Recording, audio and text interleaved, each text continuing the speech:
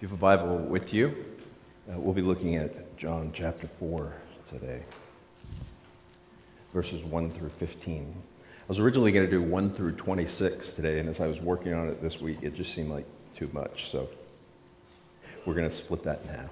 So I say to you, hear the word of God. Now when Jesus learned that the Pharisees had heard that Jesus was making and baptizing more disciples than John, although Jesus himself did not baptize, but only his disciples, he left Judea and departed again for Galilee. And he had to pass through Samaria. So he came to a town of Samaria called Sychar, near the field that Jacob had given to his son Joseph.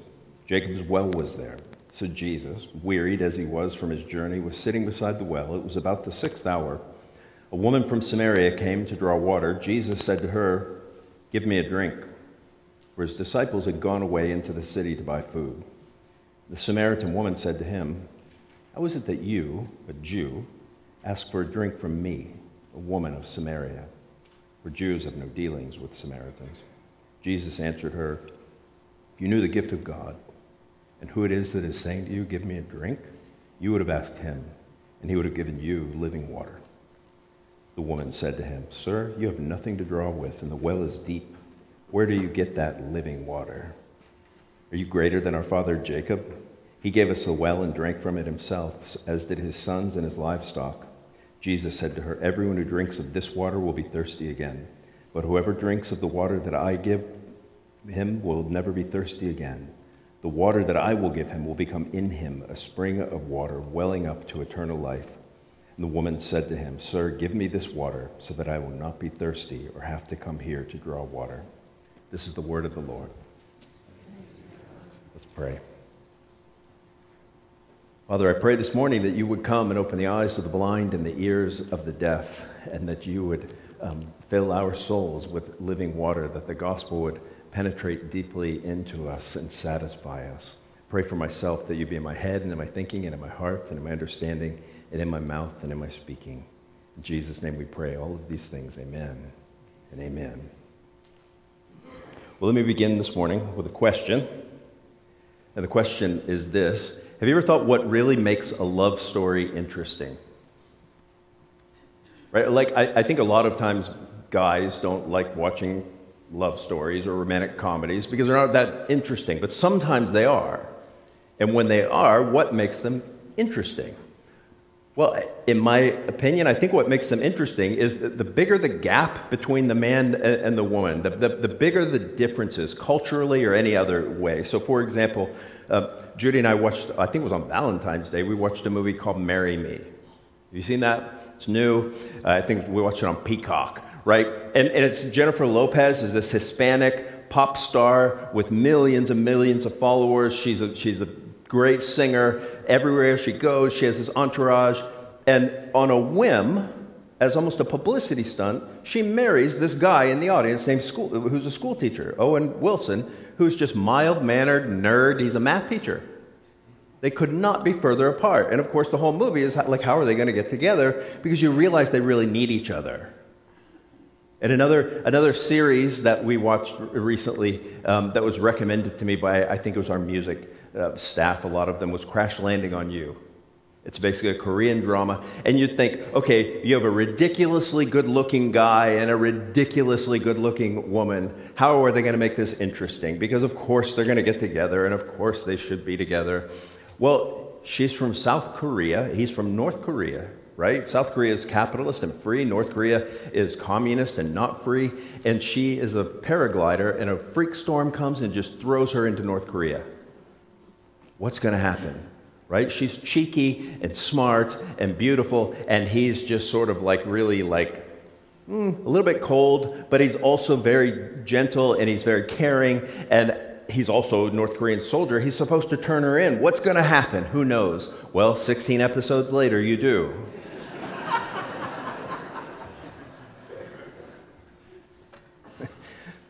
The point is, I don't like romantic comedies that much. And yet I sat there riveted for 16 episodes.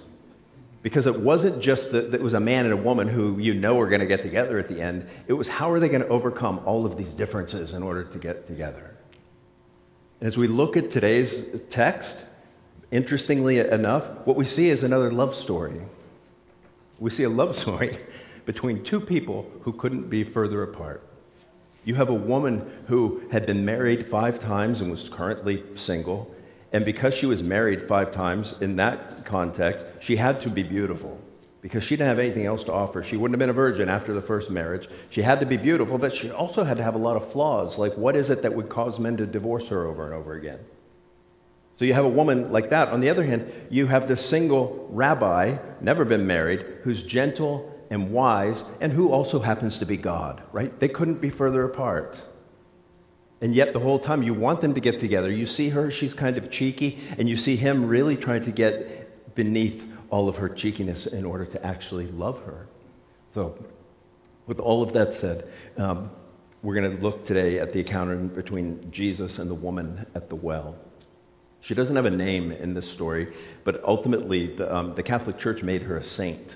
And her name is Saint Photina, if you're interested just in that trivia. It's Photina. I'm not going to refer to her that way because John doesn't. And this is really the second encounter in John's Gospel. If you remember, the first encounter in John's Gospel that Jesus has with someone is with Nicodemus. And when you look at Nicodemus and you compare Nicodemus to the woman at the well, they couldn't be more different. But I think John did that on purpose because he was trying to show us. Remember in chapter 2, he said Jesus knew what was in the heart of man, and it wasn't good. For example, Nicodemus. And if you think, well, Nicodemus doesn't cut it, well, how about this other kind of person, this woman? You see, they couldn't be more different. On the surface of it, Nicodemus is a man, and he has a name, Nicodemus. The woman at the well is a woman, no name. He's a ruler among God's chosen people. She is an outcast among a despised people. Nicodemus pursues Jesus at night to guard his reputation.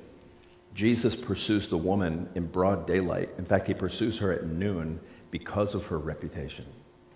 Right? Nicodemus was afraid to lose his reputation. This woman already had a reputation, and it wasn't good. And because of that, Jesus pursues her. And if you want to just sort of summarize it all, that Nicodemus was sort of known for his goodness, and she was known for his badness. So you'd think they couldn't be more different, and yet they are really the same at the end of the day, because what they share in common is that they both have this thirst for God, and they don't really know how to get there. They both have this thirst for God, and they think that if I use religion, I can get there, or if I do the right things, or if I say the right things, that I'm going to get there. And Jesus deconstructs Nicodemus, and he deconstructs this woman, ultimately to save them both. So we're going to look at 3 things today. We're going to look at all about Jesus, right? The first thing is that Jesus initiates, Jesus elaborates, and finally, Jesus postulates. That's for all of you math nerds.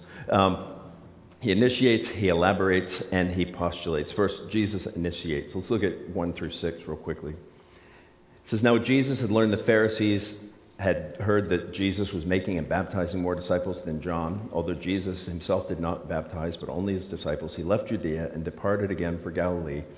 And he had to pass through Samaria. And so he came to a town of Samaria called Sychar, near a field that Jacob had given his son. Jacob's well was there, so Jesus, wearied as he was from his journey, was sitting beside the well. It was about the 6th hour. So the chapter 4 opens up, and remember, Jesus was baptizing, and John clarifies what Jesus wasn't actually doing the baptizing, he was sort of supervising it, but he was getting a lot of attention from the Pharisees for this. Jesus noticed that he was getting a lot of attention. Apparently he didn't want that attention, and so he decided to shut things down in Judea. Judea is where Jerusalem is, and that he would go back home to Galilee. And it says here that he had to go through Samaria. He didn't necessarily have to go through Samaria, but it was the shortest way from Judea to Galilee. And so he goes through Samaria in order to get there, and they come upon this well, and he is tired and weary because also Jesus is human. We often forget that Jesus was just probably tired. He'd probably been teaching a lot, and he was tired. He sat down by this well and told his disciples to go get food. We find out later. So it's Jesus by himself sitting by this well, and this woman comes along. Verse 7, a woman from Samaria came to draw water, and Jesus said to her, give me a drink. Now, even if Jesus wasn't God, A lot of times we look at these things and we say, wow, Jesus really had a lot of insight there. And oftentimes he just had to read the Bible. This is another one of those situations where even if Jesus wasn't God, he would have known that this woman is an outcast. How would he have known that this woman is an outcast? It's because she is coming to draw water at noon at the hottest part of the day. If she had any friends at all, she would have gone to draw water in the morning when it was cool or in the evening when it was cool. But apparently because of her reputation, she wanted to go when there was no one at the well. So she went to the well at noon, expecting no one to be there. And what do you know? She finds this man, not only a man, but this Jewish rabbi. And he says to her, "Give me a drink." And what's interesting is what he has done is unthinkable, and she knows it. Right? She's a Samaritan, but she's not a good Samaritan. Keep that in mind. Jesus says, "Give me a drink." And she really immediately questions his religion, right? She says in verse 9, the Samaritan woman said, "How is it that you, a Jew, ask for a drink from me, a woman of Samaria?" And then this editorial comment, "For Jews have no dealings with Samaritans." What she's getting at here, why wouldn't Jews have no dealings with Samaritans? If you remember, when you think Samaria, remember back in the Old Testament, Israel was divided into two kingdoms, right? The northern kingdom and the southern kingdom. The southern kingdom was David and Benjamin, or Judah and Benjamin, and the rest of it was everyone else. They were the northern kingdom. Eventually, the northern kingdom was carried away in around 721 BC, was attacked and carried away by Assyria. And when northern Israel was taken away, Samaria was the capital city, then a lot of other people groups came in. And all these other people groups came in, and they brought all their gods with them. And eventually, Israel, a lot of them came back, and when they came back, they brought back the worship of Yahweh, except they began to sort of incorporate a little bit of this and a little bit of that. They weren't sort of pure. And they only believed the first 5 books of the Old Testament, the Pentateuch, the law. And so if you were from Judah, you would look at anyone from Samaria as being sort of a sellout. And you would look at them as being racially impure, which is interesting if you heard my series on race, because all of Israel was racially impure, if by that you mean mixed races. But they would look at them as being sort of ethnically impure and religiously impure and unclean. And they were just not happy with them. And on top of all this, not only was this person that Jesus is talking to from Samaria, and Jews have no dealings with Samaritans, but she was a woman of Samaria. Right? What is wrong with her being a woman from Samaria? Well, women of Samaria, like for example, the Hebrew Mishnah says that Samaritan women are menstruants from the cradle. Now, why was that be important? Well, see, if a woman was in that state, that meant she was unclean. And so they would say Samaritan women are unclean from the time they are born, which means anyone who touched a Samaritan woman is unclean. And so what that also means is what this woman is basically saying to Jesus, "Are you so thirsty, Rabbi, that you're willing to become unclean for a drink?" Is that what I hear you saying? Right? You Jews think we're unclean. Are you that thirsty that you're willing to ask me for a drink? And Jesus, if I could summarize what he says, is no, you're that thirsty. I'm asking you for a drink because of you, not because of me. You're the one who's thirsty, not me. Right? That he didn't basically say, he basically says, I'm not willing to become unclean because of my thirst, but because of yours.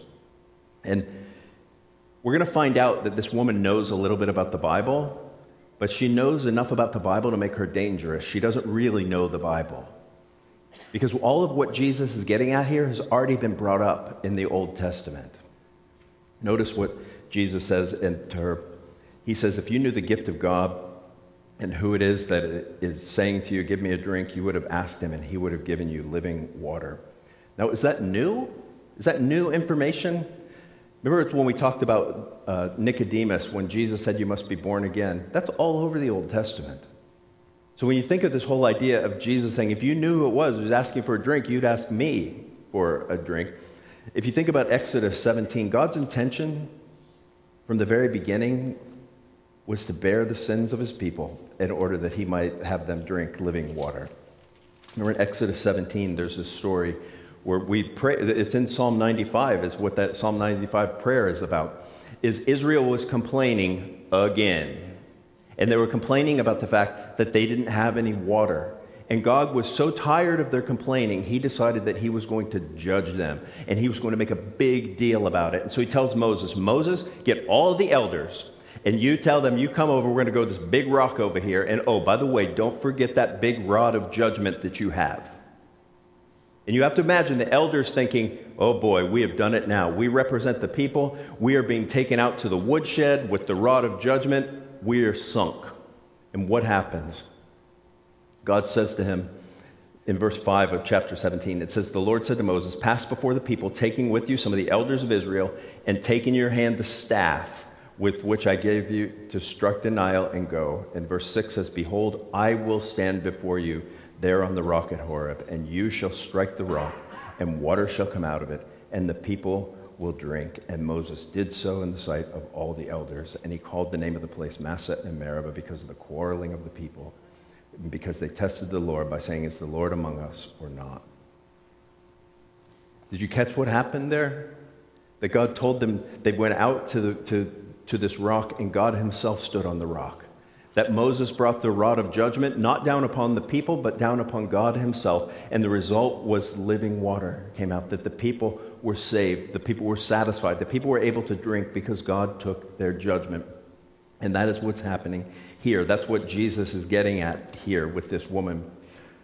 That basically Jesus is saying to the woman, and another way of what he's saying to the woman is, you are so unclean that I'm willing to be thirsty for you.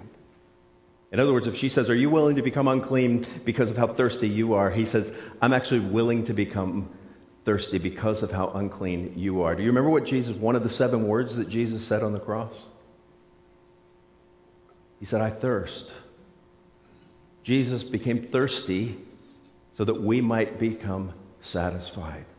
Jesus became thirsty, and he says to this woman, if you knew what was going on here, you'd actually be asking me for a drink. Remember John chapter 7? Jesus, at the festival of lights, Jesus says, if anyone is thirsty, let him come unto me and what? Drink. Like if you want your soul to be satisfied, if you want your soul to be taken care of, if you want your soul to be quenched, come unto me. And Jesus elaborates point number 2 in verse 10.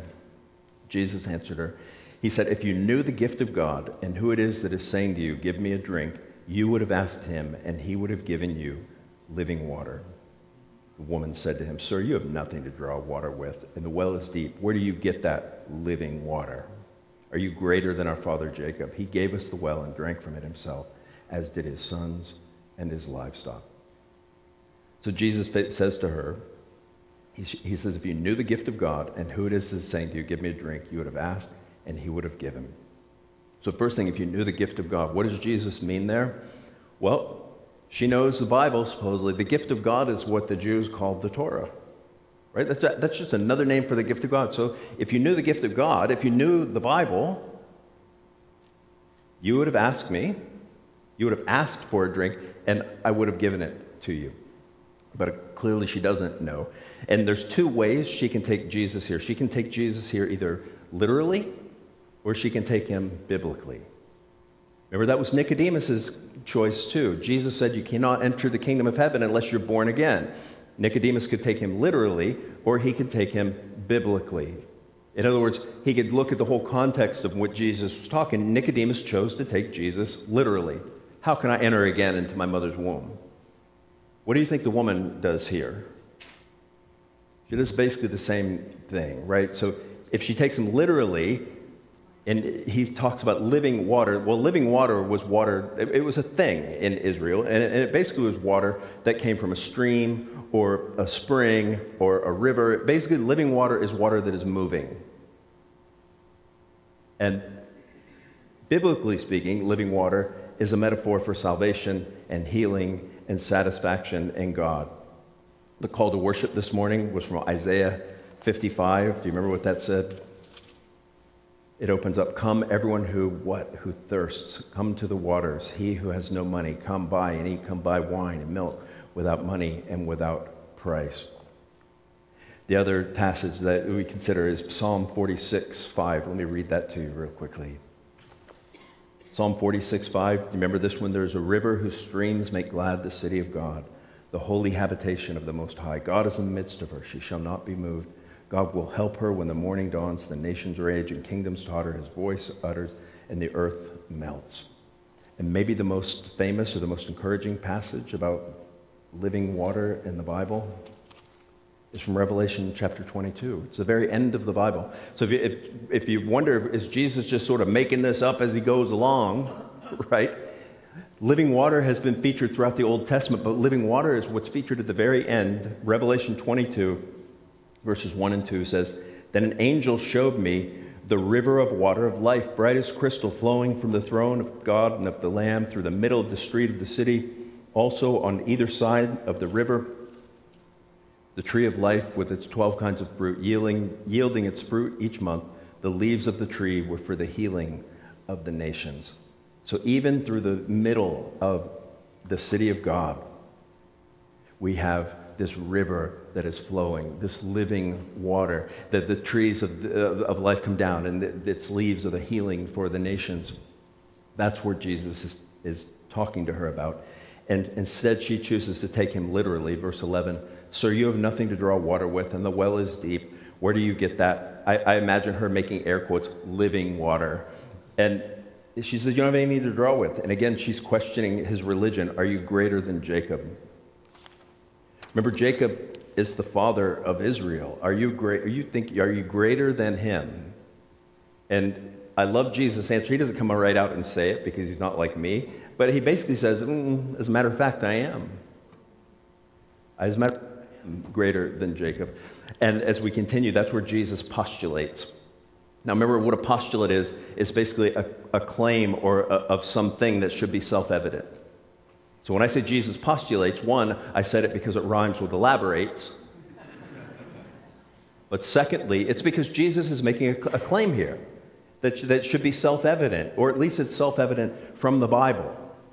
And so what does he say? As a matter of fact, I am greater. Everyone who drinks this water will be thirsty again, but whoever drinks the water that I give them will never be thirsty again. The water that I give him will become in him a spring of water welling up to eternal life.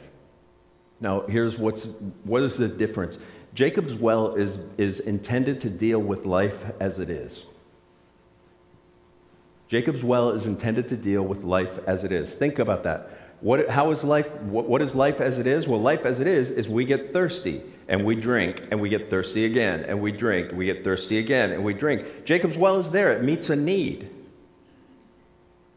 There's no problem with that, but it's not enough to quench the needs of your heart and your soul. In other words, Jacob's well is intended to deal with life as it is.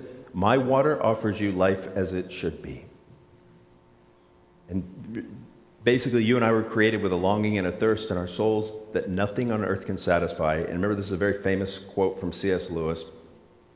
He says, if I find in myself a desire which no experience in this world can satisfy, the most probable explanation is that I was made for another world. As simple as that. And at the end of the day, Jesus is saying to her, I'm the one who can quench the thirst that you have for love, for acceptance, for approval, for communion, for security, for purpose. All of these things for which you crave, I am the one who can satisfy them. Which leads to the question, if Jesus is the one who can provide us security, acceptance, approval, purpose, all of these things, why are Christians often so miserable? Why is it so hard to be in church sometimes? Why is there so much conflict? Why is there so much angst? Why is there so much fear in church? One of the things that was most discouraging to me about the whole COVID pandemic was to watch, A, how fearful Christians were. I mean, you don't want to be flippant on one hand, but we do have a pretty good plan if you don't survive. And yet you would think there was no heaven. You would think there was no eternal life. There was nothing in the end. I need to just lock down because there's no security in this life whatsoever. So on one hand, that's discouraging. On the other hand, Generally speaking, remember, I've used this a million times with you guys. Remember Charles Spurgeon used to tell his congregation, he says, when you think of heaven, you should have a huge smile on your face, and when you think of hell, your normal faces will do. Why is that? Why are Christians, generally speaking, that I meet, often not particularly happy people? It's because we forget what Israel forgot, right? There's nothing new under the sun. Remember what God said to the prophet Jeremiah? It's just in Jeremiah chapter, let me look it up here. Jeremiah chapter 2.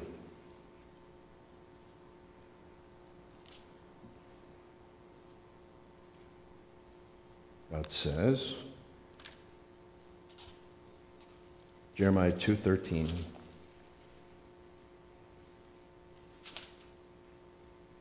God says, "For my people have committed two evils.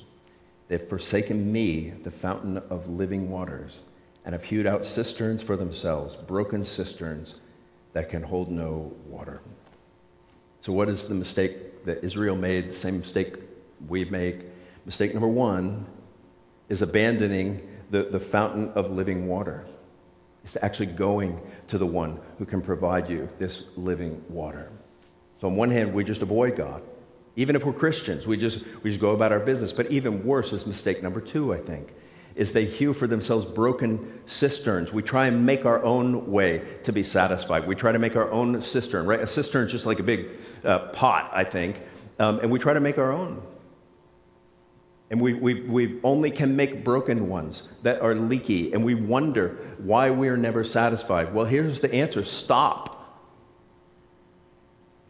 Stop trying to control everything. Stop trying to make everything your own. Stop worrying about this and that and the other thing. And by the way, I'm just as guilty. It's like, oh man, I'm 55. What's going to happen at retirement? Do I have enough saved up? Is everything going to work out? I could go nuts trying to think through all of that stuff. Or I can say, okay, Tommy, you just need to be wise and do what you can, but you have to trust Jesus with the rest. Man, that's the harder one. And that's what's going on here at some level. This woman is going to have to trust Jesus. She's going to have to realize that he's not talking about this well anymore. She's talking about her and him and whether or not she's going to be in a relationship with him. And I think what's interesting, and I'll end with this for this week, is that she tries to find a third way, I think. Right? So basically the ways that she's going to be offered are you either receive Jesus as a source of life and satisfaction or reject him as crazy. It's really sort of a binary choice he's going to leave her with at the end. And what she tries to do is sort of find a third way, which is basically, honestly, what a lot of us do, what I do sometimes. She basically says in verse 15, she says, "Sir, give me this water so that I'll not be thirsty or have to come here to draw water." She's sort of like, I'm not really sure what you're talking about, but if it's true, just give me some of that water and make my problems go away and I'll be good. Right? I just want to drink some water. If you can give me some water that'll make my problems go away, then that's what we'll do. In other words, she wants to use Jesus. She can either know Jesus or she can reject Jesus, but she said, I'm willing to use you to get my thirst taken care of. I'm willing to use you so I don't have to come out here to this well every day at noon when it's hot because no one cares about it. I'm willing to use you for that. The problem that she finds out is the problem that you and I will find out too, is Jesus refuses to be used. You can't use him. You either have to love him or hate him, but you can't use him. Think about that. Let me pray for us. Father, I do pray as we continue next week in this passage, even though we could read the end and we know the end, it still is sort of suspenseful. What's going to happen here with this woman? Will she embrace Jesus or will she reject Jesus? What's going to happen? Will she be transformed by Jesus? We know, thankfully, she's transformed. I pray that you would transform all of us in a very similar way. In Christ's name we pray these things. Amen and amen.